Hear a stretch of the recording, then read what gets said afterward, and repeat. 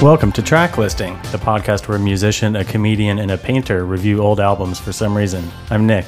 I'm Chris. And I'm Caleb. Hello, everybody. Hello. Hello. And today we've got a very special guest, singer, actor, Broadway star, narrator of books, Leslie McDonald. Hey! A good friend of ours. Good friend of ours. That wasn't what you're supposed to say. You're just supposed to You're say supposed to narrator. say former friend, narrator of lesbian books. He went off script. Went off script. My apologies. Welcome. Thank you. And this is your pick this go around. Yeah. You want to tell us what it is? Pulp Fiction. Very good. This is a soundtrack none of us would have thought of doing until Leslie suggested it. Never. It's Pulp Fiction? Pulp Fiction. Okay, yeah. It's a 90s movie. Oh, okay. What year is this from? 1994. 94. I saw it on That's early. Christmas Day. Really Did you put really? you in the Christmas spirit. Ooh. You see it in theaters? Yeah. Oh, wow. How was that? It was great. I have a very, that you know like? how certain What was that? How's that? Yeah, it's real holiday cheer kind of movie. Yeah.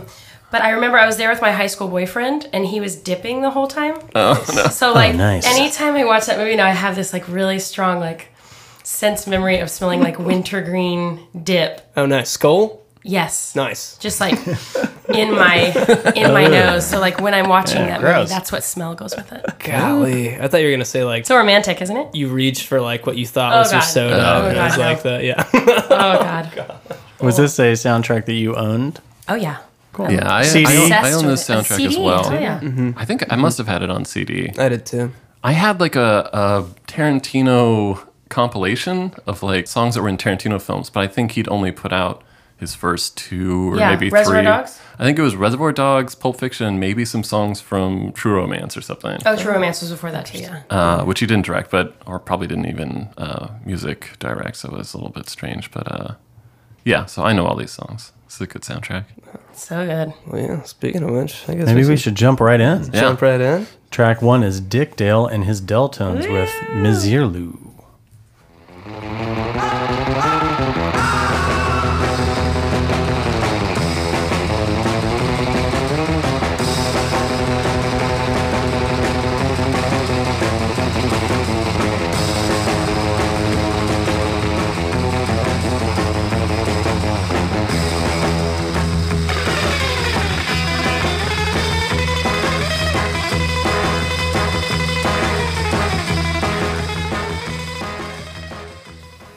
Very nice. Turn up. Yeah. That is like, I feel like any kid that was in high school in the 90s that was like in drama club, this was like their biggest turn up song. You know? You're like walking in a party with all your drama club friends, you're like imagining that song playing. So he used this this is like when the credits roll, right? Yeah, It has the little pre-credit scene, and then it like kicks straight into this. It's iconic. It's great. It's kind of a cover. It's like a traditional, like Eastern Mediterranean song, Old folk song. or maybe it's just a Black Eyed Peas song. And sometimes I get confused. God, they ruined this song for me. All I can think of is, louder! The shameless sampling that Will.i.am was involved with at that time is so bad. God. I saw the Black Eyed Peas perform at the Super Bowl in 2011. Oh, lucky. Don't remember who won the Super Bowl, but I remember the Black Eyed Peas. Remember when Fergie sang the national anthem? Yeah. That basketball game? Ooh, That is one of the wildest was a little things squirrely. I've ever. I just saw that recently. botch job. It's And insane. and all the warriors are like trying not to laugh. Like the camera worse and goes to them worse, and the they're just suppressed trying. They're laughter. like, "Don't laugh, don't laugh." Yeah, I think it was like in the finals too. Or, It was like they fight. Yeah. It was an important game, and when you can like, if you think about if you're an athlete at the top of your game, you've been like working your entire life, and the type of like training you have to do, and you have to be in a headspace where like this is like one of the most important nights of my life, and then something happens before the game that you lose your shit laughing. That's like that's something else. Losing focus. There's no eye of the tiger when fucking Fergie hits the mic. Also, rest in peace to Dick Dale, who just Oh, passed away yeah. this March. Yeah, in March. Dale. Yeah, it's very sad. Surf rock pioneer. I watched a Cool. couple of his videos, and man, this dude shreds. This is pretty Oh cool. yeah, I don't want to like burn up my 3 surf rock facts in the first song, so we're gonna have to rely go on. for it. We're gonna have to lean Come on it on. pretty heavy. But Dick Dale is like one of the best. Is he like a rockabilly looking kind of guy, or? Yeah, they were dressing just like... kinda clean cut back in the day. Dressed like the Beatles, like A suits. little bit Okay. of like a Roy Orbison maybe Okay. type of. But he also like worked to develop different amps and stuff. I think in the time, and that he was like trying to get a certain live guitar sound out of electric guitar that wasn't available with the gear that he had. So Yeah, one of the first people to rock the Fender Strat. He's pretty badass. Pretty badass guy. R.I.P. R.I.P.. Dick Dale. Yeah, R.I.P.. pour one out for you. Guys, track 2 is not a song. We have some dialogue. This is Honey Bunny? Samuel Jackson and John Travolta delivering Royale with cheese. But you know the funniest thing about Europe is? What? It's the little differences. I mean, they got the same shit over there that they got here, but it's just there. It's a little different. Example. All right, well, you can walk into a movie theater in Amsterdam and buy a beer. And I don't mean just like no paper cup. I'm talking about a glass of beer. And in Paris, you can buy a beer in McDonald's. And you know what they call a quarter pounder with cheese in Paris? They don't call it a quarter pounder with cheese? Oh, man, they got the metric system. They wouldn't know what the fuck a quarter pounder is. Then what do they call it? They call it Royale with cheese. Royale with cheese. That's right. What do they call a Big Mac? Well, Big Mac's a Big Mac, but they call it Le Big Mac. Le Big Mac. What do they call a Whopper? I don't know. I didn't go on a Burger King. You know what they put on French fries in Holland instead of ketchup? What? Mayonnaise. God damn. I seen them do it, man. They fucking drown them in this shit. Is John Travolta doing a Matthew McConaughey throughout this whole movie? I feel like they were like, "Can you sound urban?" Yeah. It's like, remember that this was like a really huge comeback moment for him. We were- this yeah. movie? Like we didn't even know who he was when this movie came out. Like, I mean, kids I didn't. knew him from the Look Who's Talking films, I think. Oh yes, Yeah, Look yeah. who's talking. Yeah. We were talking earlier before we recorded. On the rewatch, it's a little shocking to me that this was Travolta's like resurrection role, in that he's kind of the worst part of the movie. I mean, he's pretty good. But he I also thought has it was good. Yeah. Maybe like I was saying, or maybe it's because I've become inundated with what Travolta has become, and so like all of his like weird mannerisms that are now super now exaggerated. Now you're imagining like Face Off and stuff. Yeah. Hey, Face Off was still prime Travolta. I'm talking about the gaudy Travolta. Phenomenon. Michael. These are my favorites. Michael. Wait, Michael. Phenomenon is a Michael. film? Yeah, oh, yeah. I don't yeah, even yeah. know what that is. Phenomenon is like he sees he has an he alien. has brain cancer, and so he becomes a genius or something. Yeah. It's pretty Typical. Cool. Yeah. It was like Netflix. K-Pax before K-Pax. Oh, Sort of. Swordfish. I don't know if you guys. Password Swordfish. Yeah. Oh, yeah, that terrible movie. Yeah, Yeah. he kind of wasted his comeback. He did this like awesome movie that made him seem so cool, and then he was like, you know how I'm going to use this fame? Face Off. Battlefield Earth. The Vanity Project. Oh God. Yeah. Yeah. What has he done since? What's the second coolest role post Pulp Fiction that he's done? Has he done anything else? I think he squandered his comeback. He did primary Listeners, please write colors, in. where he was playing the Bill Clinton role. Like, was it something Stanton? Oh yeah. That was pretty good. Yeah. Sleazy I need Bill to Clinton. see a list. I don't know. I can't remember Yeah, I anything don't right know. now that he's been in. Hairspray. Hairspray. That's the answer. He was That's very the- bad in that. He was very bad in that. Stinky. Stinky, stink. As you know, I did that show for 2.5 years. Oh, okay. Okay. Okay. Inside scoop. I was Luann and one of the nicest kids in town. On And Broadway. that part is supposed to be a drag queen. Yeah. That's the whole, it's like this iconic drag role. Yeah. So, like, first of all, to cast a straight man is really weird. Yeah. And it's also to cast a straight man that's John Travolta being like, hey, boy, like this really weird, bad Baltimore accent. It was just, what are you guys So doing? bizarre. So bizarre. John Waters is just like rolling his eyes. Whatever. It's not the same when it's a closeted movie star. It's not. Oh, right. The gerbils. Straight man. Yeah, we'll get to that. Well, he's a Scientologist. Close. Let's listen to track 3. This is Kool and the Gang with Jungle Boogie.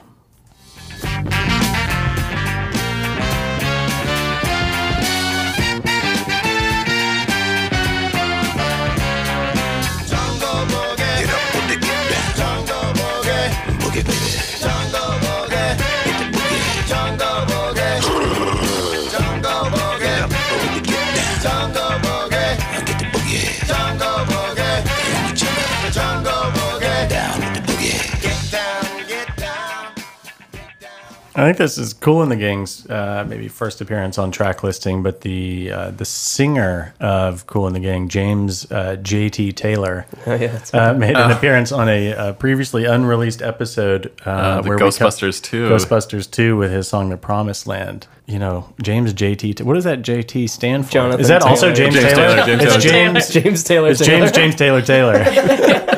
Jonathan Taylor. James Taylor Taylor. Yeah, James Taylor Taylor. This is off of that Kool and the Gang record. I think it's the same one as Hollywood Swing. Hollywood Swingin'. Great album. A lot of funk around this period, I feel like, it was kind of ruined for me because it was always in weird advertisements when I was like a teenager. Not weird, and it was like Honda summer sale days or whatever, and it was always like Get down, Honda Accord. Yeah, like, come on, Jungle Boogie down to the, and you're like, I don't know, Jungle Boogie down. You're always like, what does this band think of this? Yeah. They're using this song. Cash sofa, sitting on Cash. I like to think that I've crawled my way back to like being able to listen to these funk classics like without those connotations, but the song's really good and really ridiculous. But And I love how they use it in the movie because this movie is so about the music, and they use it in different ways to like set the mood in a new scene. They'll turn on a new song, but this one is actually when he's like turning the dial on the radio, and it goes to this in the opening credits. It's kind of cool. Yeah, you don't see it. Yeah, on you don't screen, see it. But you just hear the. and then the next scene you see is them in the car. So Yeah. Talking about Royales with cheese. Royale with cheese, man. Chris and I both saw the new Tarantino film Once Upon a Time. Oh, in what'd you think? Hollywood.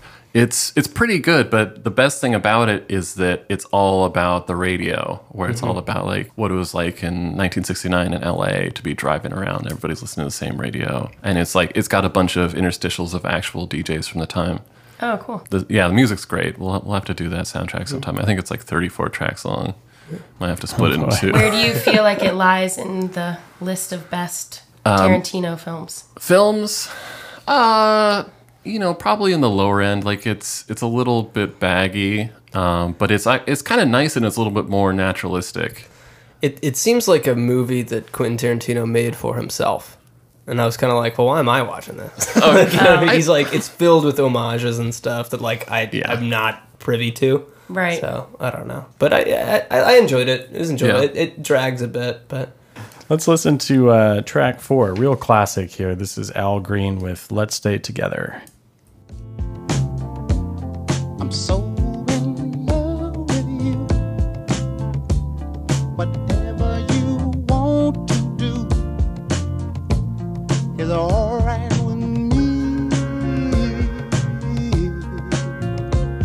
'Cause you make me feel so brand new. And I want to spend my life with you.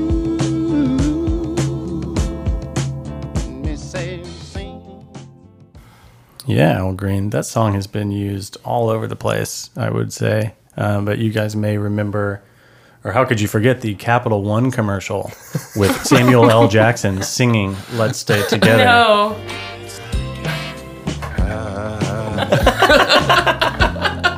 So in love with you. No. Oh, yeah. It gets better. Whatever you want to do he's not bad. is all right with me. Oh, baby. This is for a credit card. I don't know what's happening. It's like a weird ad. It's got a little bit more of a Bill Withers voice. More Al sultry. Green's one of my favorite singers. That's probably my favorite Al Green song. It's one of my favorite songs of all time, actually. kind of the pinnacle of his high records run. Super good. That's the scene where Travolta and Bruce Willis run into each other at the bar and hate each other immediately. Yeah, like hate each other. Yeah. Off first glance. That's like my friend doesn't like you, sort of. Like, you know. But also, you don't realize why yet. But Travolta's like dressed he's got like a t-shirt and shorts, and he's in this like. Yeah. So he looks like, and with the haircut, he looks like ridiculous. Yeah, I don't think I would like Travolta at that point either. Yeah, he's well, I also read some trivia that there's like that part where Travolta has his car that he loves, and he's like, and someone keyed it. I wish I could catch the motherfucker who did that, whatever. Yeah. And apparently in Tarantino's mind, it was Bruce Willis after that first meeting. Oh, he that's goes right, outside goes and keys out it. They never say that, but that was the idea. Yeah. Oh man, that's great. And he does kill him. Yeah, and he does kill him. Yeah. So shoots him on the toilet. Or no, Bruce Willis wins. kills him. Yeah. But yeah, that's Ving Rhames. It starts Ving Rhames talking to Bruce Willis about pride, fucking with him. When you see the Band-Aid on the back of his head. Yeah. Which there was like a fan theory that it's because when someone gets their soul sucked out of their body, it's through the back of their neck. And there's the briefcase with the glow that never shows what's in there. But Tarantino's like, no, he cut himself shaving his head. So I think Ving Rhames has a scar back there you see in like every movie or something. Oh yeah, it looked gross on film. Yeah, so. It was distracting.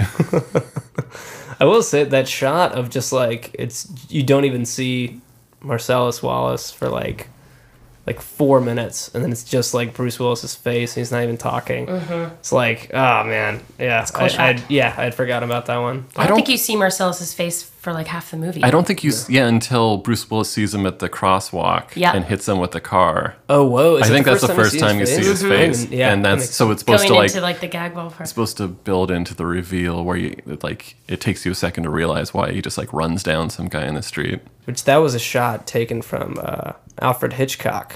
I think Psycho? No. Anyway, some Alfred Hitchcock movie. No, Quentin's original, man. He doesn't have any influences at all. I will say that Al Green song "Let's Stay Together" has been one of the most requested songs when I've DJ'd at weddings in the past. Yeah. And it's like on the 6th or 7th time that it gets requested, I'm like, again? Like we can't listen to it again. Yeah. It's too many times. As Leslie said, baby making music. Yeah. That was back people of all ages puts him in the mood. Yeah, that was back in my DJ days. That was definitely a Let's cut back to Chris's DJ days for a second. Fraternity and sorority parties. Play 1 week. Do you have any bare naked ladies? Let's listen to track number 5. This is the Tornadoes with Bustin' Surfboards.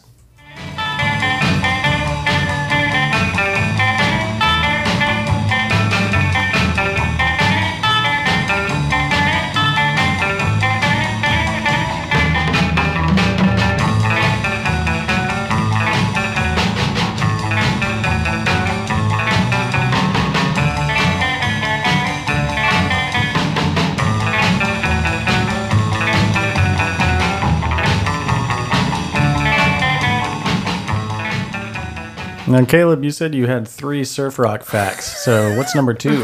I might have exaggerated. Hey. I think I had 1. It was about Dick Dale. I like it for surfers. So he's using a lot of this instrumental surf rock from the late 50s, early 60s. Yeah, I think that's right. Kind of in place of a score, and it works. It works amazing. It sets a tone for the whole film. Yeah, the Tornadoes were a studio band put together by Joe Meek. I don't know if you know Joe Meek. I know him from the audio engineering world. He helped pioneer reverb and overdubbing. He was the guy to try a lot of stuff for the first time. Super cool dude, but also went super crazy later in his life. Really paranoid. Thought people were spying on him.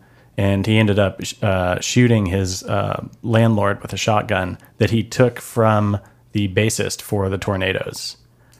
And then shot himself. Oh. Yeah. Kind of a downer. Oh, thanks. That's a real Robert Durst situation. Yeah. Real nutty.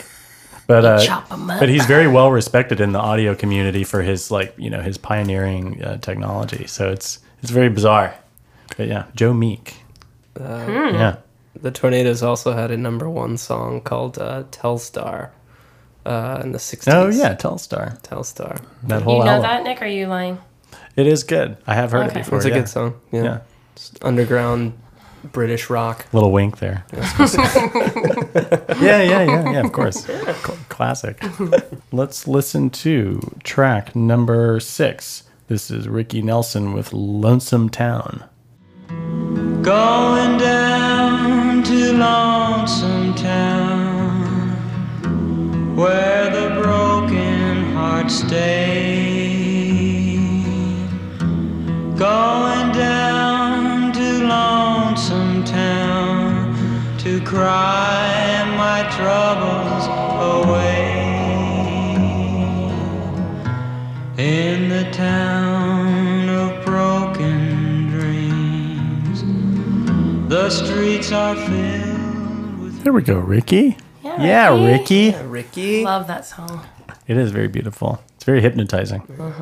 That's playing during dinner, where Mia and Vincent they had just placed their orders, and he's rolling a cigarette. Right, because isn't the guy who's on stage singing when they come in isn't he pretending to be Ricky Nelson? Yeah, Is that who he's pretending to be? Okay. I mean, Ricky Nelson was kind of like one of the earliest child TV / pop stars. It was his parents were the Ozzie and Harriet, The Adventures of Ozzie and Harriet. It was wow. It was like a radio show that became a TV show, and their real kids played their fictional kids or whatever.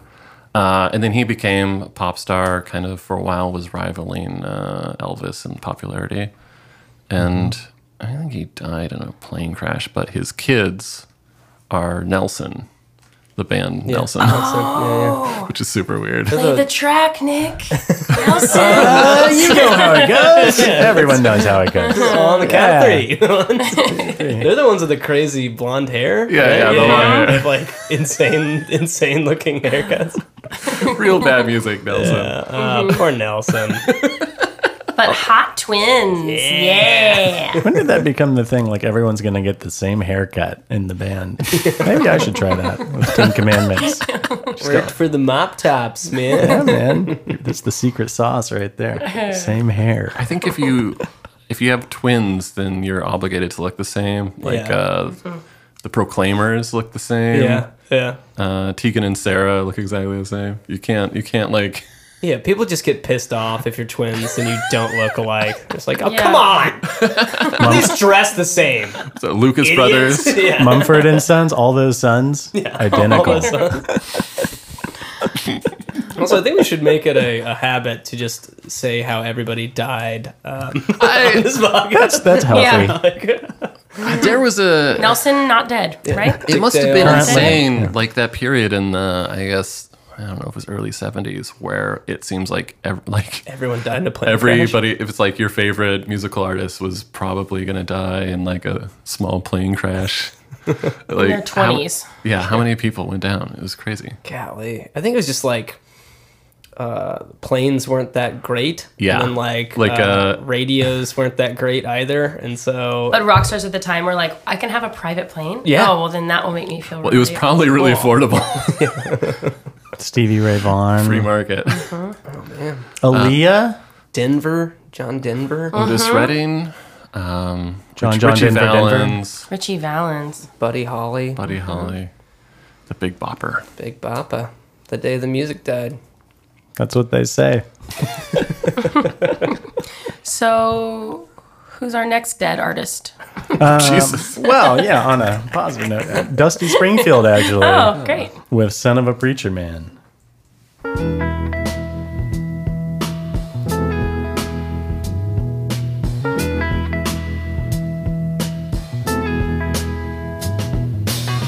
Billy Ray was a preacher's son, and when his daddy would visit, he'd come along. When they gathered around and started talking, Cousin Billy would take me walking. Out through the backyard we go walking. Then he looked into my eyes. Lord knows to my surprise, the only one who could ever reach me was the son of a preacher. Very nice. Oh, that song's so good. Love that song. That whole album, Dusty in Memphis. Yeah. Very, very good. So Dusty is British, which is like... I always say she has kind of like the Rick Astley syndrome, where she sounds like a black woman from Georgia. Well, I was gonna say I sang this song recently at a singing gig I did in Austin, and I read about her that they called her Blue-Eyed Soul. Yeah, well, that's a whole genre. That's Right. like the Rod Stewart, Hall & Oates. Yeah. Well, Yeah. when they were asking me just like, well, what kind of covers are you doing? I'm like, like Blue-Eyed Soul. I was like, I don't have blue eyes. It's kind of a racist term, actually, but Yeah, so a lot of her catalog is kind of more in the realm of like the Phil Spector, like kind of wall of sound, a lot of strings in the background. This was the one record that she cut in the States, and so it's like that's why it sounds even more like kind of it's not Motown because it was done in Memphis, but it's probably, I mean, it's obviously her best record. I think her name, I saw an off-Broadway musical about her life. Annie O'Neill, something like that. Yeah, it's not Dusty Springfield. Yeah, it's it's essentially she has a name that's like the British version of what an American name is. Mary Isabel Catherine Bernadette O'Brien. Fancy. No, I saw there's an off-Broadway musical called Forever Dusty about her life, and one of my friends played Dusty. Mm-hmm. And my other friend played her lesbian lover. I did not know that Dusty Springfield was kind of later lesbian. She was married, I think, and then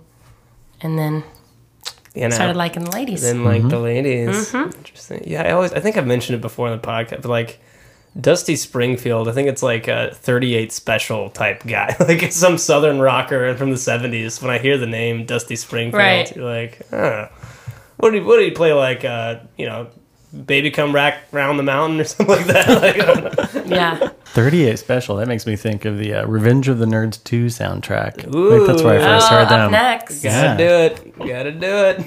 Up next, we've got the Centurions with Bullwinkle Part 2.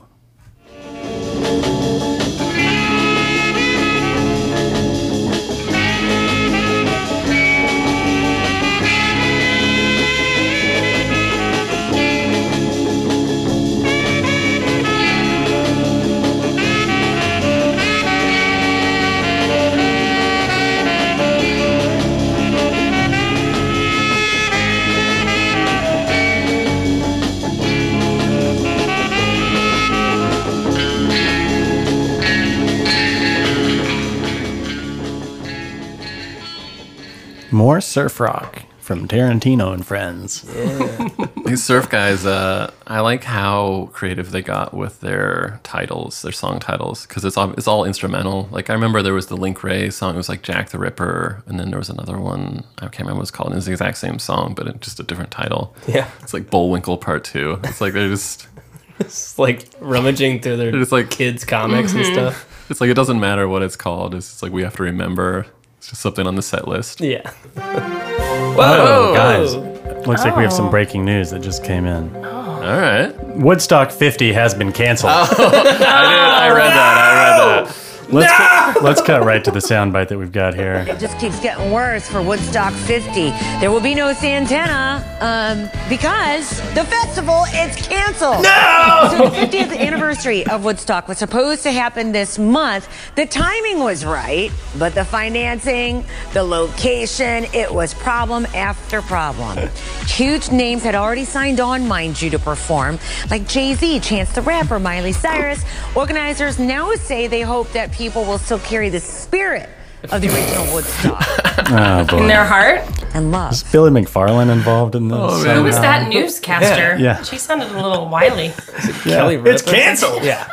If only there was a music festival people could go to. I know. Gosh, just not enough these days. Sorry, all the people that were excited to see Santana and the Killers, Miley Cyrus. Yeah, how are we going to celebrate the spirit of Woodstock without Miley Cyrus? It's insane. And they were going to play Imagine Dragons at the was it the Merriweather Post Pavilion, right? Yeah, they had gotten turned down for a few different places, and then Merriweather is a 20,000 person venue, so they were like, "Well, we'll just do a small thing." A small that didn't even thing. happen. Just canceled it. Yeah. Jeez. Why? Everyone pulled out. Yeah, It's like Jay-Z's Wayne I Stock. don't do a small thing. Yeah. Dude, the bar is getting set so low for putting together music festivals. Just say we're gonna do it. Yeah, people are just like, we just say, and then if it doesn't work out, as long as we don't like fail as bad as Fire Festival, people will forget about it in like a month. I think something with the money for this festival that they had gotten together being an escrow, all the artists that were on are getting paid.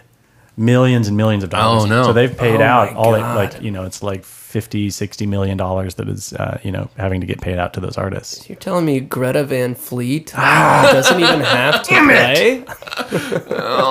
What a relief. Oh, man. Amigo the Well- Devil was going to perform. No one knows who that is. It's the tiny script at the bottom. Yeah. I'm looking at all the names. Soccer Mommy, I've heard of them. Oh, yeah. Yeah. Dorothy, who could forget? James Taylor. Edward Sharp and the Magnetic Taylor, Zeros James Taylor. is back. Oh, man. Dude, that's Wow. the thing is that 50 years from now, everybody's going to say that they were at that show. Well, I carried out. The Black Keys did not get paid. I read that today because they pulled out too early, and I was so happy. That was a vendetta. Well, the Bullwinkle Part 2, getting back to the soundtrack, that was playing during the heroin drive. Yes. John Travolta's, you know, on The on shadows rim. keep coming off and on his face. Yeah, He's like, yeah. yeah. And like, I mean, I'm trying to think if Tarantino was like, no, more subdued. You're supposed to be on heroin all the time, and so like maybe that was his like, all right. Apparently, he was like, well, I've never done heroin. What does it feel like? And he's like, well, ask my friend who's an ex-heroin addict. And so John Travolta like had a meeting with the guy, and he's like, imagine that you just got like totally ripped on tequila, and then you lay down in a hot pool, and you'll just start to understand what it feels like to be on heroin. So he like invited his wife to a hotel, and they got in a hot tub and drank a whole bottle of tequila. Wow, nice. That's a terrible feeling. Yeah, I know. Ugh. Can I get some water? Can I get some water? Yeah. Just imagine you've been sleeping on sandpaper. Oh, yeah. Nice. Let's listen to track 9. This is Chuck Berry making a first appearance on track listing with You Never Can Tell. C'est la vie, say the old folks. It goes to show you never can tell. They furnished off an apartment with a 2-room Roebuck sale. The coolerator was crammed with TV dinners and ginger ale. But when Pierre found work, the little money coming worked out well. C'est la vie, say the old folks. It goes to show you never can tell. Yeah, Chuck Berry. Chuck Berry. I saw him live. Invented rock and roll. This is the twist contest. Yes, scene, at the Jackrabbit famous- Slims. So there's I don't know if this is a fan theory or if this is like a little like, apparently when Bruce Willis is like running through the apartment complex, you can hear on the radio that somebody stole the trophy from the Jackrabbit Slims contest. So they actually didn't win, but later you see Mia Wallace with the trophy in her hand when they return. But it does make more sense that, you know, coked out and heroin dancing didn't win the twist contest. But he's the star of Saturday Night Fever. I know. But And actually, do you know that their twist dance is the exact move for move dance from 8.5? is it? Yeah. Oh. A lot from They 8 did and a the half. exact dance. She was, they were ripping off the Aristocats dance. Apparently, Uma Thurman was like, you know, they like told her to watch that, and she's dancing a lot like that. But She then also there was told this- apparently she told, or Uma told Tarantino that the song didn't work for the scene, and he was like, it's perfect, just trust me. Yeah. She was like, this song sucks for this scene. Why are you playing this song? It's that, and then also they bit off a bit of Batman from the 1964 movie with Adam West doing like the little eye moves. Yeah. My favorite, like before this, when they do like the establishing scene to show the whole restaurant, they do it in this genius way. Or I say they, it's Quentin Tarantino. Vincent Vega he's so high that when they're leading him to the table, he goes the wrong way and he just wanders all the way around like the restaurant, so you get to see the entire scene. And then she's like, Vincent. Yeah. What are you doing? I remember as a kid being like so shocked that the main character like dies in this movie. Yeah. But like watching it as an adult, he's just begging for it the whole time. Oh, Like yeah. this guy's. I mean, there's like certain kind of hints about how he had to leave the States for a while. He had to like go to Europe and it's Cool kind his heels a little bit. Yeah, I think it's kind of hinted that he was getting so strung out and sloppy that like he like killed the wrong person or something. Oh, jeez. Well, I know, like, you know, he's on the toilet all the time, and apparently that's a symptom of like opioids and stuff like that. And heroin use is that you're always like trying to take a shit all the time. Well, he had a book with him. Yeah. When he got killed. That's a long poo-poo. I know. That's a long poo-poo. Long poo-poo. You guys have any hard feelings on Chuck Berry? I saw him live. He was amazing. Did you really? Mm-hmm. Oh, man. He was Yeah, kind of in problematic Dallas. later in his life. Later? Well, maybe his whole life. As a teenager, he went to jail for a few years for carjacking. Later on, for transporting a minor across state lines. Installing cameras in a female restroom. Yeah, What? Talking about at his poo-poos. restaurant that he owned. He's one of- What? Did you not know this? Yeah, he's one of Talking about poo-poo. Anyway, talking about poo-poo.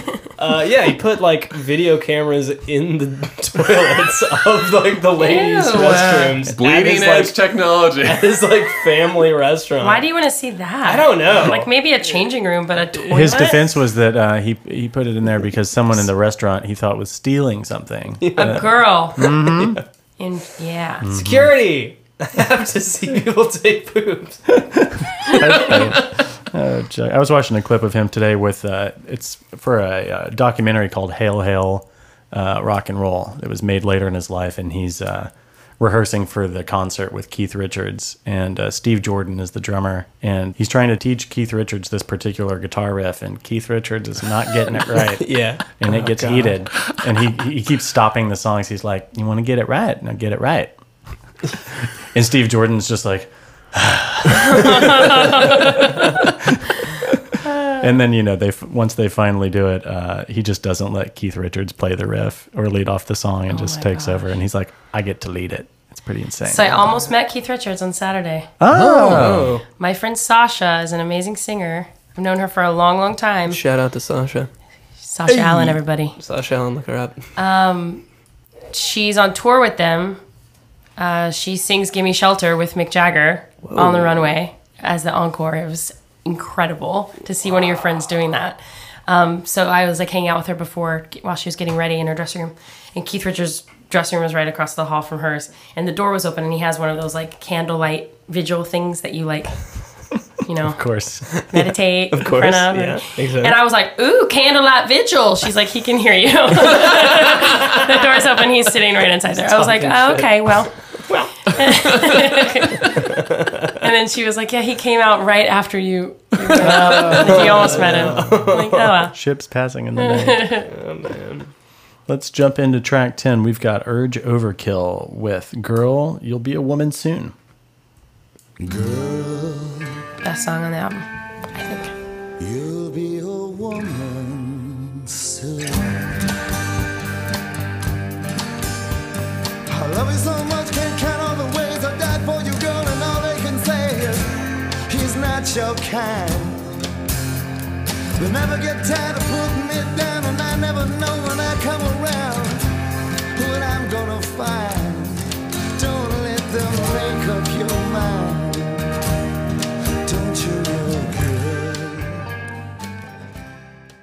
Very nice cover of the Neil Diamond there. And that helped launch their career. Urge Overkill? Urge Overkill's career. Yeah, I mean, this is the only song I can remember of theirs. Yeah. And it stays pretty true to the Neil Diamond version. Just Yeah. a little bit heavier, maybe. And I think like the Neil Diamond version didn't really do much. Nah. That guy like wrote so many songs, and then they were like, Neil N.D. Diamond. yeah, Neil Diamond. Neil Diamond. It's I'm sure in the 70s it was a totally acceptable song, and in the 90s we didn't really think about it, but that is the creepiest fucking song. I mean, You'll be a woman. That's what Chuck Berry was singing when he like installed the cameras in the bathroom. You'll be a woman. All right. Humming it to himself as he's like screwing it Oh, in. man. Ew. We got to do that bit. That's a bit. Oh, God. Yeah, no, it's... It's whistling it.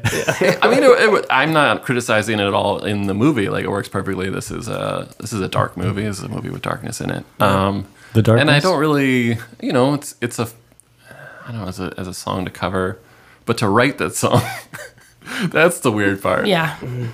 Because he was probably in his 40s or 50s. I don't know. Yeah, I mean... yeah. Well, moving on. This is, this is when Mia Wallace does. You know, they've returned. Odise. Yeah. This is when she The finds part that. I don't understand is that he's giving himself a pep talk right in the bathroom. Yeah. He's like, just have one drink and then go. Yeah. Just have one drink, be polite, and then go. But then he comes in and he's like, all right, I'm going to take off. Yeah. So we don't see him decide not to have a drink and stay. Yeah. I think it's just like time passed and he's like, you know what? I gotta get the fuck out of here. I don't want to get killed. But then she's already like foamed so much and like a lot of time passed. I don't know. I always thought the same thing. Like, he must have just been in that bathroom for like 30 minutes. And then like, oh man, I'm spaced. Just like... But the song's still playing. Yeah. So it can't be that long. Oh, that's true. Yeah, that's true. But I constantly have like...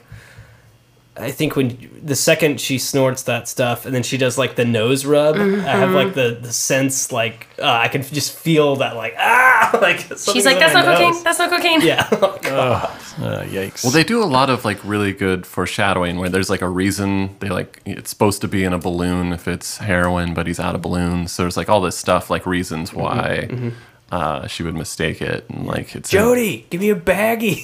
Eric Stoltz. Yeah, Eric so Stoltz. good as a drug You wanna hang out and like hang out with what's her name? He's like the one with all the shit in her face. He's like, no, that's my wife. He's like, that's my fucking wife. He's like, Eric Stoltz had a career after getting cut from Back to the Future. Eric Stoltz. Okay, so he's not. This is not his first track listing movie. He was in Rules of Attraction. Yeah, it's the creepy professor. Yeah. We've got Steve Buscemi in his, I think, maybe third track listing appearance. Buscemi. But it must have been one of his very first things because I don't think he would have accepted a 2-line waiter role after that. Well, he was in Reservoir Dogs in like a much larger role. Yeah, I think he was like, you know, Sure, doing I'll a do cameo for his old buddy Quentin, you know? Yeah. I mean, I just watched Once Upon a Time in Hollywood. There, like, Luke Perry came in as he's an actor in a TV show, and you never see the actor that he's playing. He's only inside the TV show for like a scene. Well, I was looking for him the whole time because he just died recently, and I was like, what? Luke Perry's in this movie? His name's like in the opening title credits. Yeah, he's in the when they're shooting the TV scene where he's got the little girl on his lap. Yeah, and the guy comes in with a cane who's like trying to get his daughter back. Oh whatever. My god, that's Luke Perry. Yeah. Oh man, I didn't even put it together. Jeez. But yeah, there's so many cameos. He's dead too.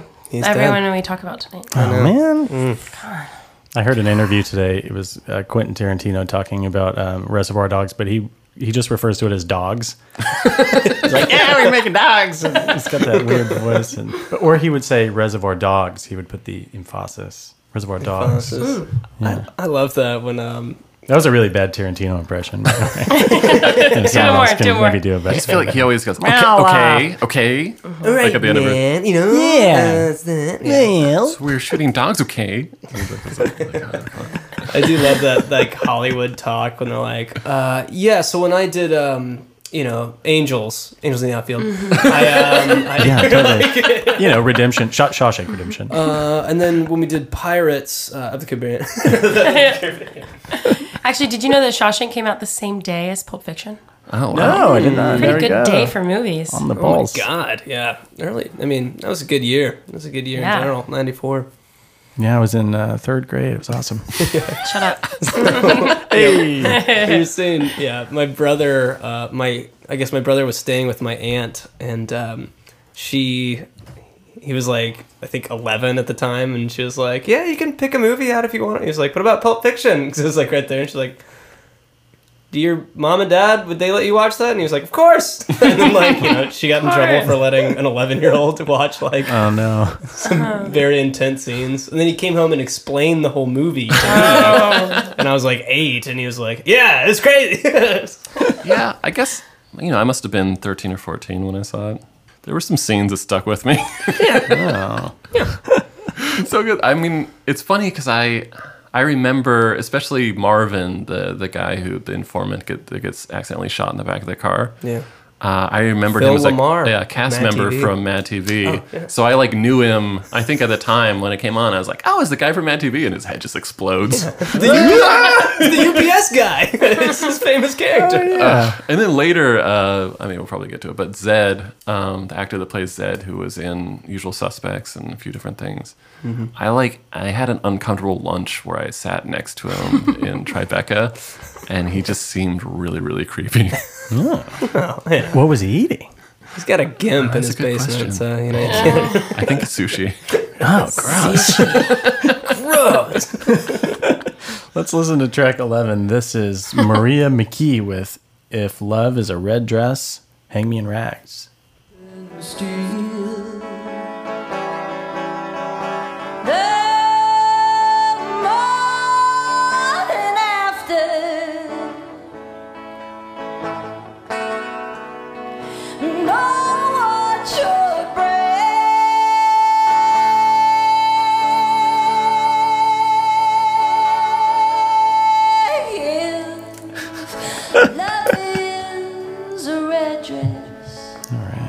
All raw emotion on this track. That was a note, Maria. Yeah. Dang.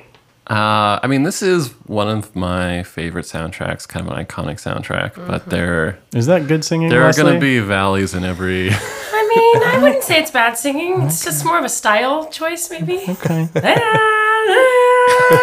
a scoop. I think that's kind of like What a scoop. a strong style choice. But I think she has a nice voice. That was speaking of Zed. That was playing in the pawn shop when. Yeah, real fucking sick fuck. Yeah. Listen to some Listening to this creepy. Melissa Etheridge knockoff. Yeah, but that's when they stumble in there while they're fighting. Guys, I think we might have a game coming up. After this break, yeah. put together a little edition of Vocal Fry. So steal your nerves. Oh, I'm good at that. Yeah. Oh, Yeah. all right. Well, We're going to have some pizza, and we'll be back with a game prepared by Caleb Brown. Yes. Okay. Stick with us. Bye. Bye. Hey everybody, thank you for listening to the Track Listing Podcast. We want to hear from you. So if you've got a soundtrack recommendation, a suggestion, a review, did I mispronounce something, or if you just want to hurl insults at us, or you just want to say, hey, please reach out to us. You can find us on Instagram at Tracklisting Podcast, Twitter at Tracklisting Pod, or email us tracklistingpodcast@gmail.com. If you enjoy listening to the podcast, why don't you tell a friend that you think might enjoy it as well, or maybe tell two. Yeah. And they tell two friends. And They tell two friends. And They tell two friends. That's how you start a movement. And also, if you like the recommendations we've got, you can check out our official track listing playlist on Spotify. Oh yeah, tell people about the playlist on Spotify, and then they'll tell two friends, And they'll tell two friends. They tell two friends. We love y'all. Thanks for listening. Thanks, guys.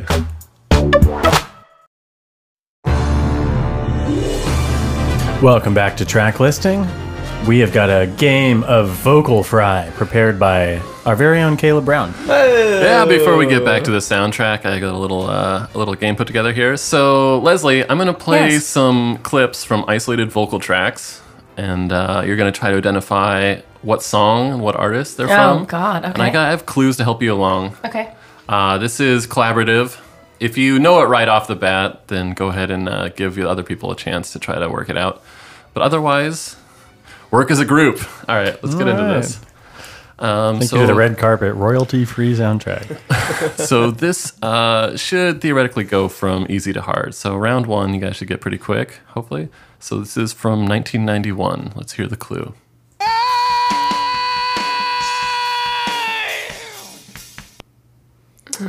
Okay, I think maybe I have an idea. I think I have an idea, I think too. I have an idea. Yeah, Let's get that one more time.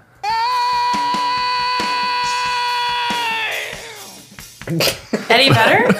That's kind of what I thought too. Eddie Vedder? Pearl Jam. So maybe the drum track will help you. I don't know.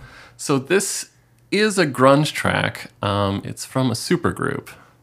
Okay. Oh, Temple of the Dog, perhaps. Perhaps. Perhaps this is a Hunger Strike, Going Hungry. Yep, that's exactly what it is.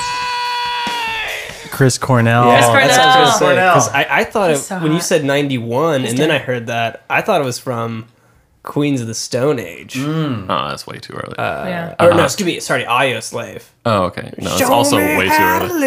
It sounds, but it sounds like from I will that say this song. is the last clue is this is actually Eddie Vedder's first featured vocal on a record. This is actually before one. Anyways, let's hear the answer. I'm going hungry.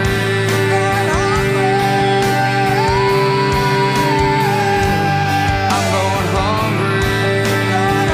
That's Temple of the Dog. With Yeah, so apparently this was recorded before Pearl Jam recorded anything. I love that. I had that album. Me too. Oh, Yeah. And then it gets real sloppy. Oof, man. All right, good Drain job. the swamp. Good job, everybody. It's funny you guys got like strong Eddie Vedder vibes, even though that was Chris Cornell. But you could feel him in They're the background. brothers. Yeah. He was there. They're kindred spirits. All right, round two. We're going back to 1983. So let's hear the first clue. Yes, sir. Yes, sir. Yes, sir. Jessup, have you heard about me? Jessup? Hey. How do you hear about me? Get out of the pool, Jessup. Jessup. Yes, sir. Jessup, have you heard about me? I'm giving you guys a lot more lyrics in I this have one than I no usually idea do. what that is. I think that's Axl Rose. Really? Let's a little hear it low. again. 83. Yes, sir. Yes, sir. Jessup, have you heard about me? All right, I think is this the one where I gave you two separate Got audio two clues clues? here. Go ahead and Yeah, play I the don't second know. audio clue. Maybe it'll help you guys out a little bit. Just along, don't mess up his head. Oh, that's. Hang on. Oh, okay. I know what it is. I know what it is. I think that's Billy Idol. So the real name of the singer is William Michael Albert Broad. Okay. AKA Billy Idol. Billy Idol. Let's hear that first one more time yeah, with yeah. the new information. Jessup. Who's Jessup? That's my question. Yes, sir. Jessup, have you heard about me? All right, I know the song. It's kind of Billy Idol, but it sounds like someone else too. I think it's Billy Idol, and I think it is. Let me give you a clue here before you say it. Okay. The song was named after a brand of whiskey that the singer saw the Rolling Stones drinking a bottle of. You know? Yeah, I know. Say it. Go ahead. Come on. That's a Rebel Yell, baby. Oh, yeah. All right, let's hear the answer. Give you all and have none, baby. Yes, sir. Have you heard about me? Because in the midnight hour, she cried more. With a rebel yell, she cried more. All right. Good job, Chris. What was Good his job. real name again? William.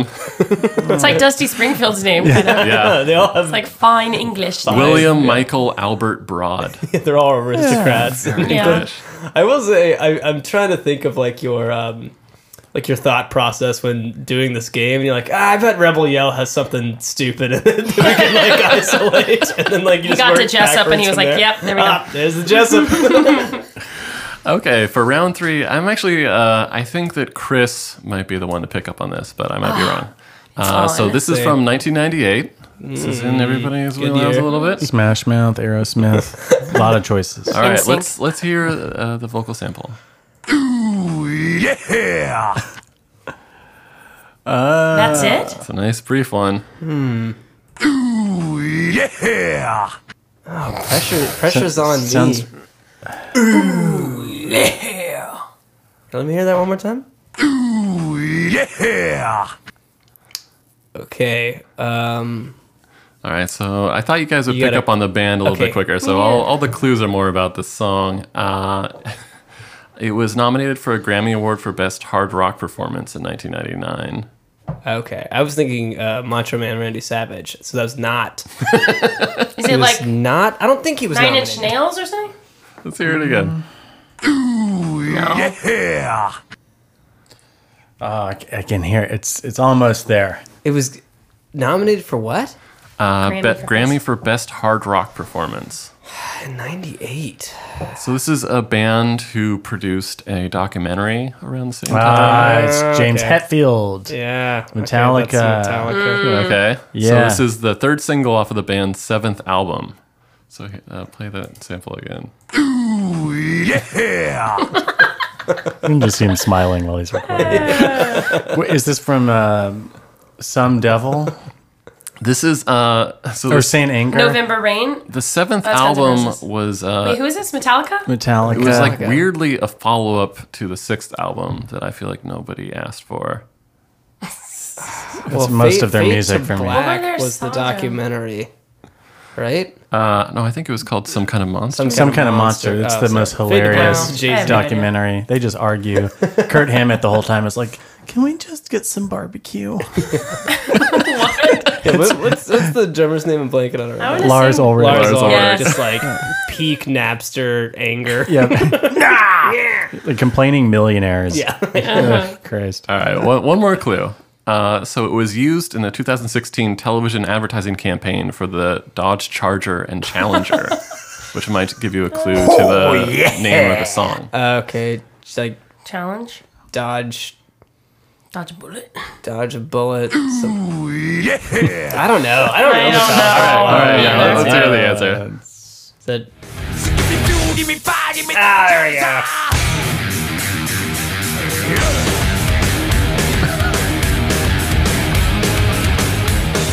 The song's called Fuel. Fuel. It was off of their album Reload, which was the weird because they had the successful album Load, and then they just do it again. Do it again. Yeah. The music industry's most argumentative band. They're so pissed at each other. All right. Why'd you think I would get that? I don't know. Metallica. It sounds like, don't put me on the spot like that again. Chris is wearing a Metallica shirt right now. Why'd you think I'd get that? What is this, Metallica Day? All right, round 4. This might be a little bit difficult. I'm not sure. This is not as well known, but 1994. Maybe Leslie will have a clue for this. Same year as Pulp Fiction.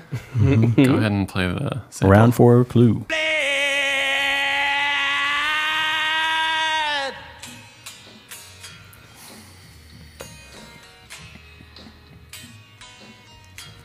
I love the. It sounds like a little 808 machine in the back. It's the electric guitars getting picked up in the vocal mic, but unamplified, which I really love. I love that.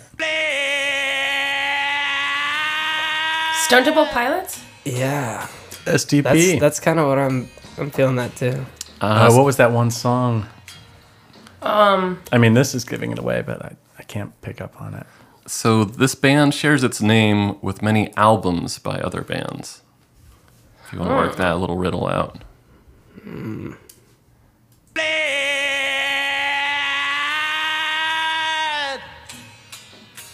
Yeah. Can you tell us another artist that has an album? Like most artists have an album with the name. What? Is the band called Greatest Hits? Or various artists. You're not far from Self-title. it. This album was produced by Jerry Harrison and the Talking Heads. That doesn't really help anybody out. Also, Modern Lovers. 1994. Yeah. Vocal Fry. Yeah. Are they called? Yeah, he sounds fried. The Hits. Is he saying bad? What do you guys think he was saying? Yeah. Eyeball. I'm drawing a total blank on It's this not one. STP. Yeah, it sounds of. I mean, it's of that era. I don't know, like. All right, so the song, you could say it's a song about bad weather. I don't know if that's going to get you any closer. Storm. Just a sea of dumbfounded faces. Yeah, I'm getting a lot of blanks. All right, let's hear the Storm? answer. Maybe you guys don't know the song. Oh yeah, of course. It's live. Oh, wait, let's hear it. Oh my god, I love this song. Oh, right, live. I had a live album. The Secret Samadhi or whatever it was. Lightning Crashes. Yeah. Oh, I should have gotten this. I remember they had that song "Freaks" with that weird music video. If you remember that, I don't remember that. I think the guitar was throwing me off too, because it does not sound like what the guitar sounds like in that. Yeah, no, It sounded like a little like, it's just what's getting picked up of somebody. and then like a cling, cling, cling. All right, guys. Well, thanks for playing. thanks for playing Vocal Fry. Thanks, Kayla. That was fun. Thanks, Kayla. Yeah. All right, let's get back to the soundtrack. Who won? Who won that? No one. No. We're all losers here. There are no winners of Vocal Fry. Jumping back into track 12, this is The Revels with Comanche.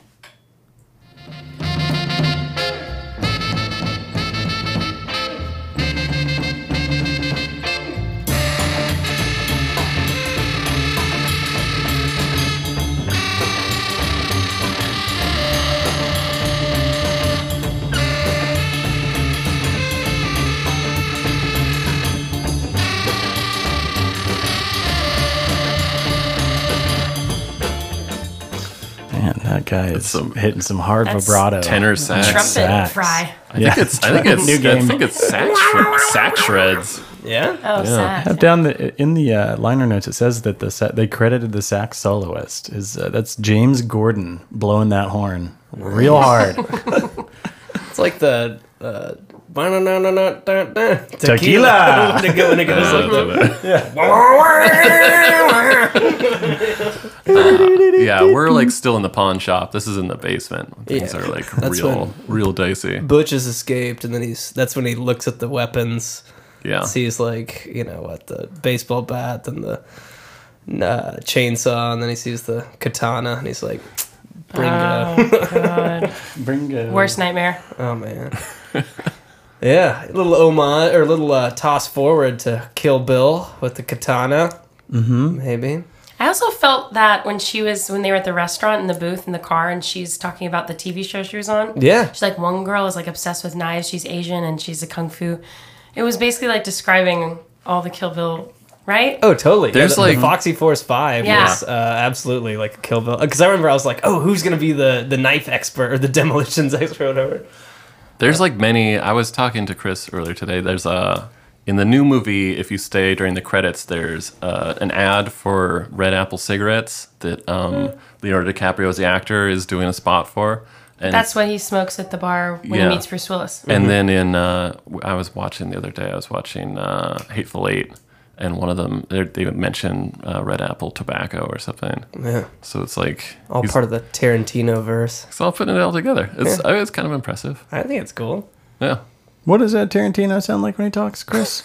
It's about like there's violence in like breakfast cereals, man. Okay, like that's what I was doing. Like I don't violence in it's fun. It's fun. I like feet. Okay, it's just fun. I want to show feet in every one of my movies.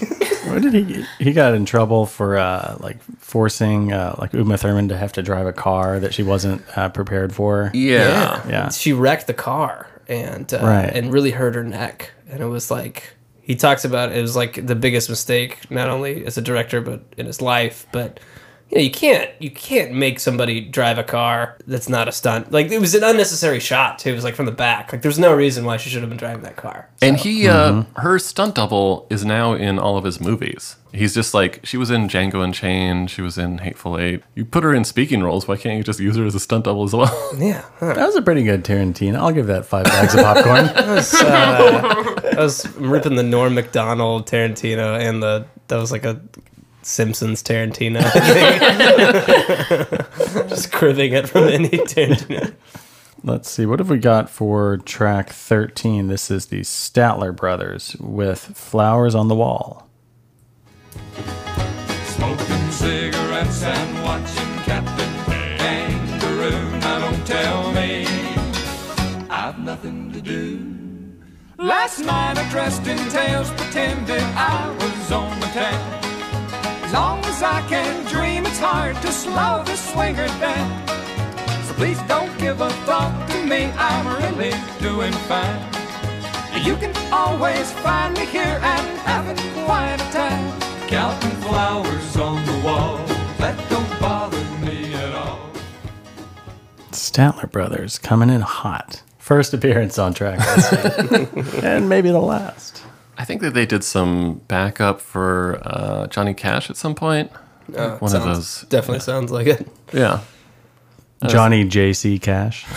Johnny Cash. Jonathan Taylor, Johnny Cash. This is we already talked about the scene, but this is Butch, Bruce Willis in the car making his getaway, and then he runs into old Mr. Wallace getting donuts. Yeah, Donuts. the best part is Getting holding up donuts. donuts. It's one of the most memorable songs from the movie to me. Yeah, because he's kind of singing along to it in the car. It's just sort a of hitting good, the weird dashboard. song, too. Yeah. It goes that low kangaroo note. Kangaroo. Can you hit it? Can any of you guys hit the note? Kangaroo. No, I'm not. I can't. Kangaroo fry. Keep trying. Unless it's like, Keep it's trying. lower. It's Come lower. on. Keep trying. Keep Rolling trying. your eyes.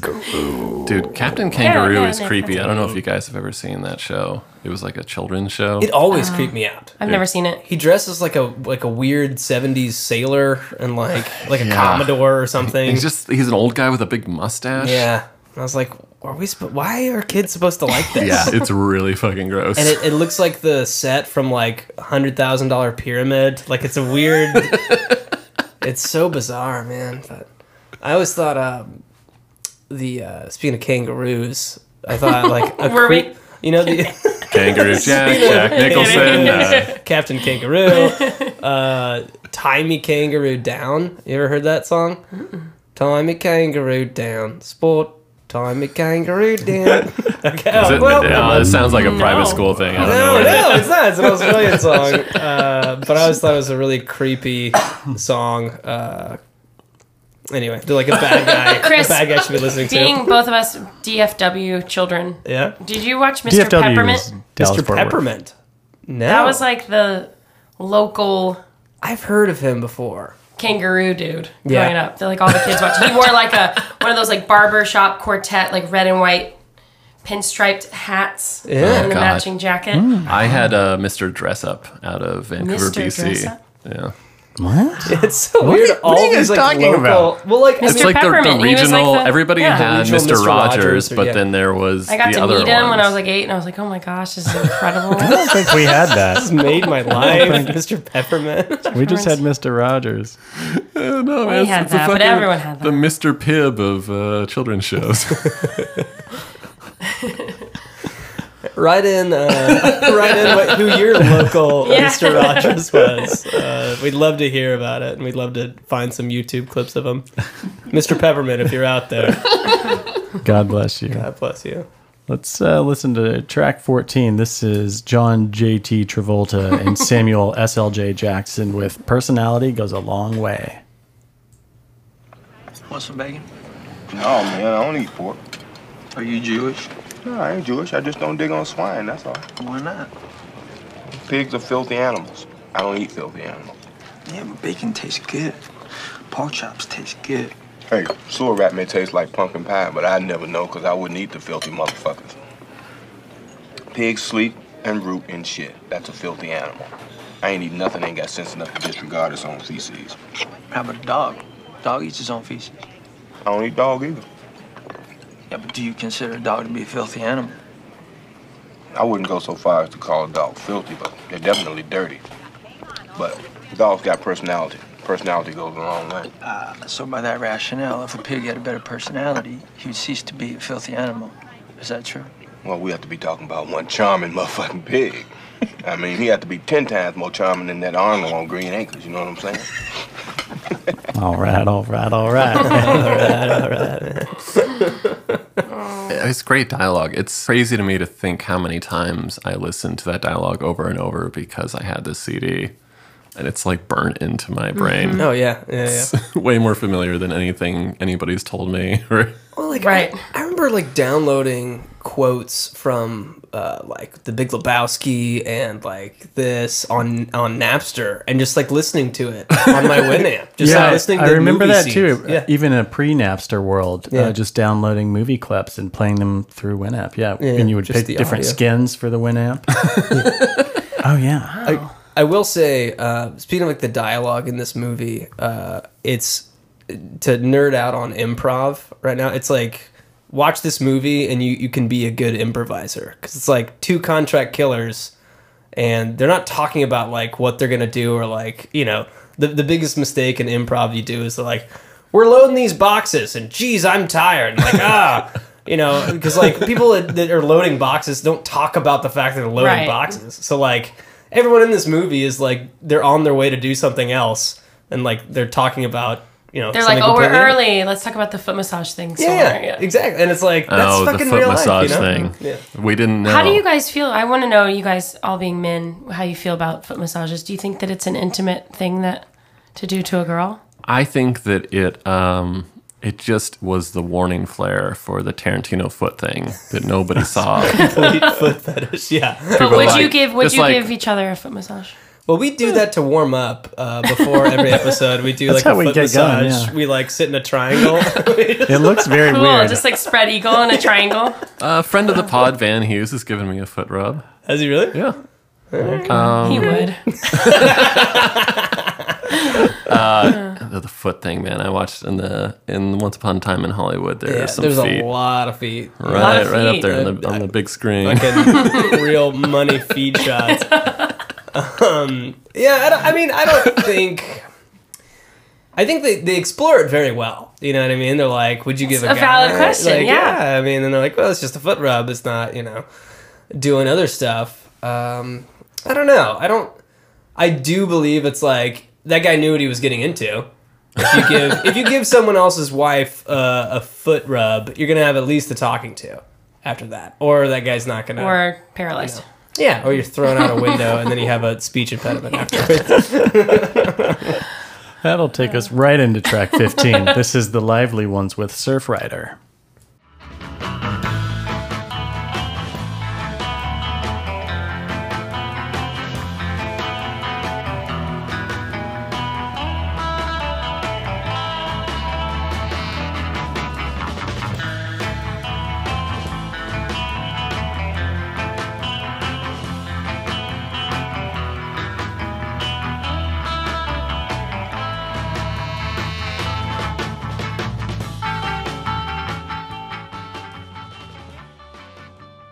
What's that, surf rock? Yeah. Is that a little surf rock right there? Yeah, I think I can recognize it now. I might be wrong, but I feel like I remember that it might be the end of the movie. It is. That the... We're coming up on the end of the soundtrack. Oh. That was the last song that we're going to hear on the soundtrack. I do respect when a soundtrack sequences like according to the movie. It's very nice. And on the... Chronology rules, man. We haven't been reading them, but the title to a lot of these says where it's in the movie. Oh, really? For the most part. Yeah. It's like... Oh, because there's a lot of audio clips attached to the beginnings of tracks that we're not hitting, which is fine. But yeah, it's like, you know, bring out the GIMP. Banshee. And then, can we play that, though? Just bring out the GIMP. Bring out the GIMP. I think we need it. Well, we can play this clip. Just when he's drumming on the GIMP's head. That was a little Foley art for you guys. That was when I was 13 years old. That was the first GIMP I'd ever seen. GIMP. Oh, again. The GIMP's sleeping. Well, I guess you just have to go wake him up now, won't you? Tequila. Oh, GIMPs. Oh, GIMP. Well, my whole deal was like, did that guy like did he clock in for the job as the GIMP, or like was he kept against his will, or like? I mean, like I think about like the police officer that like had to tell the GIMP's family like, your son has been murdered. Turns out maybe he was being held captive. We're not sure. Unclear what the deal was. He was wearing his work uniform. Yeah. Knowing what we know now about a lot of these kind of sadomasochistic relationships, the GIMP is usually like the person who is in their real life is under a lot of stress and in control of a lot of stuff. And so they're looking for a release from control. Mm-hmm. So maybe this guy owned like the pawn shop, or maybe the apartment building. Yeah, he's like a CEO of some company, and every once in a while he would show up to. Maybe he was a movie producer. Yeah. Sorry, I'm late, guys. I can get changed in the box if you guys want, or I don't know. I don't have my GIMP suit on right now. Yeah, you want me to suit up now? Okay, just let me know. I need a bottle of water, and then I'll be ready. We are pulling into the last track on the soundtrack. This is Samuel Jackson delivering us Ezekiel 25:17. 25:17. The path of the righteous man is beset on all sides by the iniquities of the selfish and the tyranny of evil men. Blessed is he who in the name of charity and goodwill shepherds the weak through the valley of darkness, for he is truly his brother's keeper and the finder of lost children.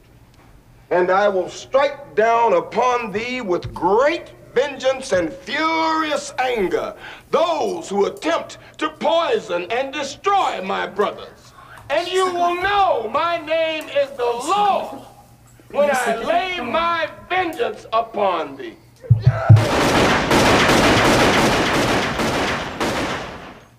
And that's the soundtrack. Murder! Thanks, Leslie.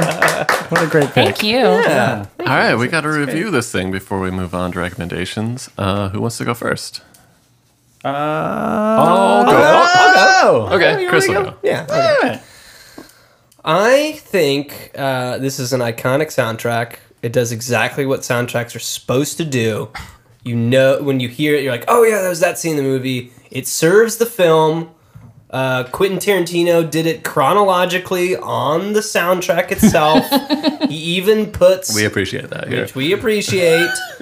He put stuff on there to like remind you of, like, he knows what he's doing. He came out with a big soundtrack thing. I guess he was like, put a big playlist on Spotify or something.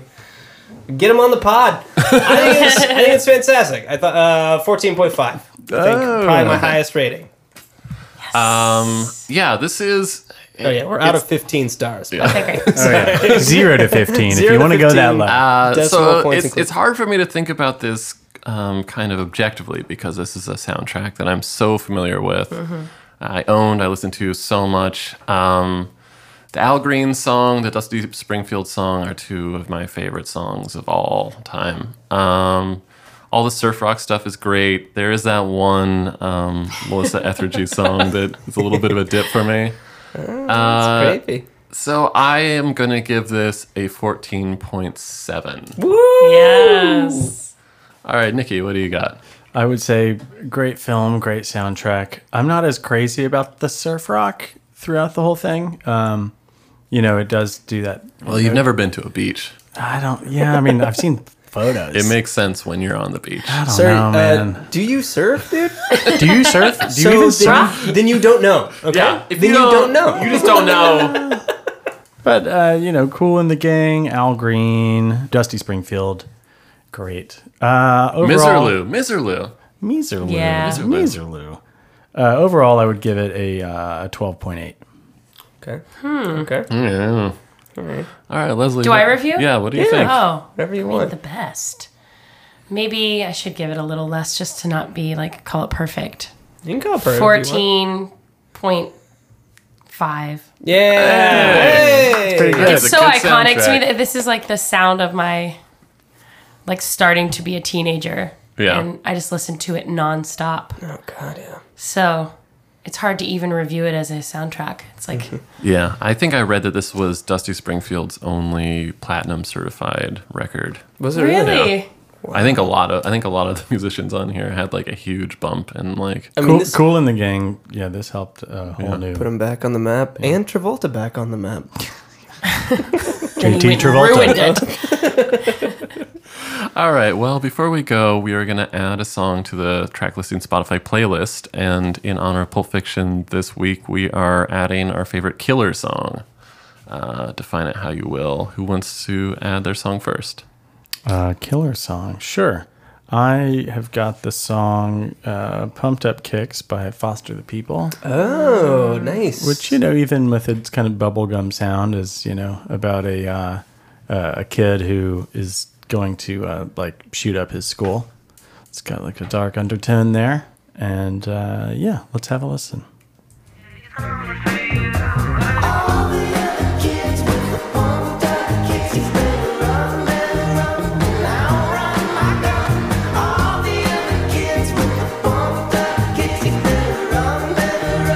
Faster than my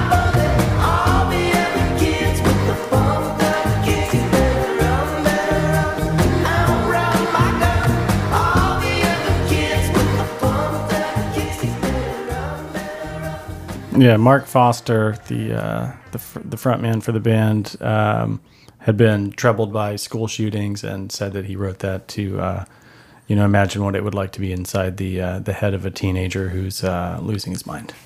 Yeah, but it does have like this kind of like pop. Yeah, he might have missed the tone. Yeah, but I like when songs do that, when there's a dichotomy or like a juxtaposition there. It's cool. Might as well jump. It's a song about suicide. Yeah, I know. But it's Mac the Knife. It's like that, right? Oh, the shark bites, and it's like about murder. Get you swinging and singing. Yeah. Get you swinging. I can go next. All right, Thank you, Nick. That's a great pick. Yeah. Love Foster the People. Yeah. This song is, Murder by UGK. This was off their 96 album Ridin' Dirty. So let's hear a bit of there's a great little intro part to it that I wanted to include. So let's just start from the beginning. Fuck this motherfucker. He just got low, you know what I mean? Because we got to get out here. Ain't no place here for us, you know what I mean? But that motherfucker, I need to kill it, that's all. Talking about murder.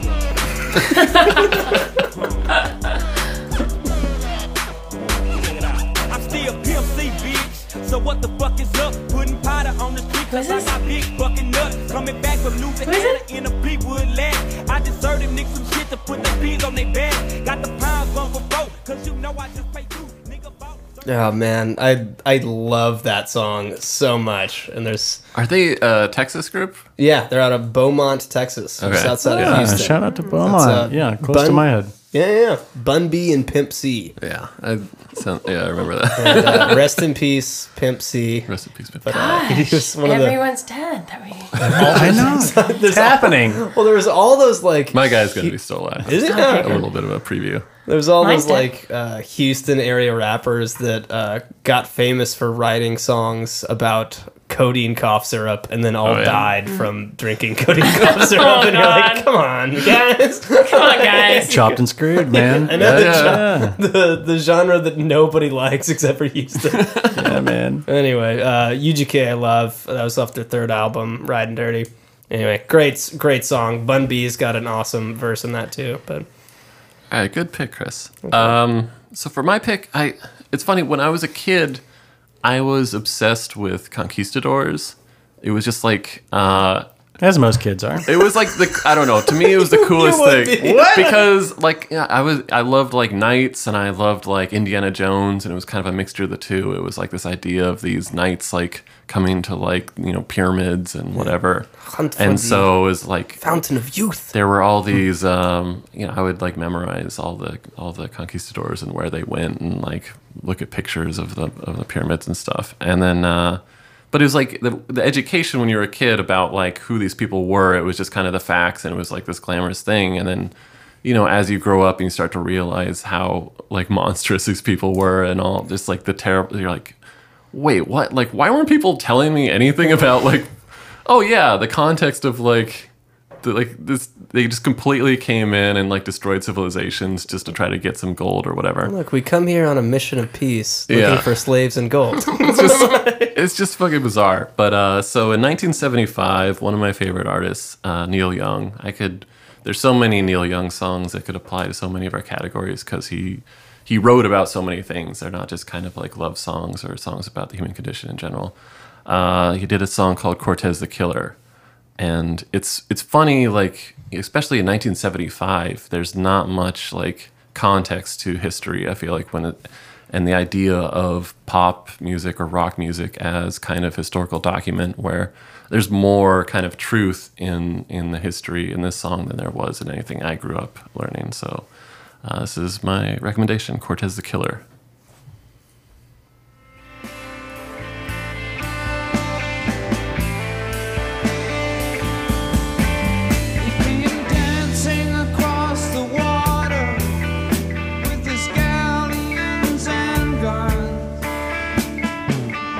Looking for the new world and the palace in the sun. On the shore lay Montezuma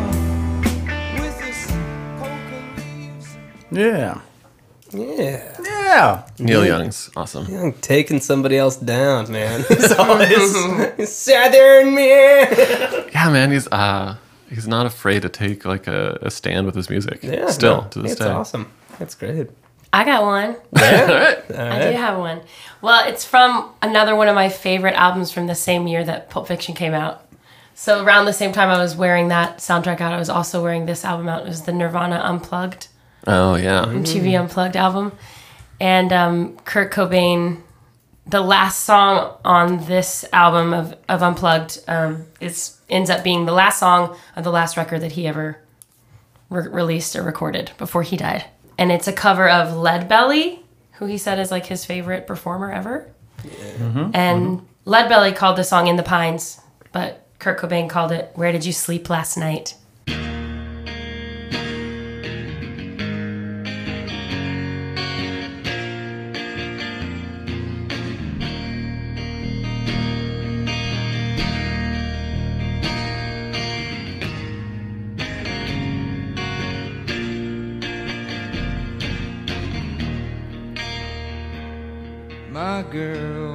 My girl, don't lie to me.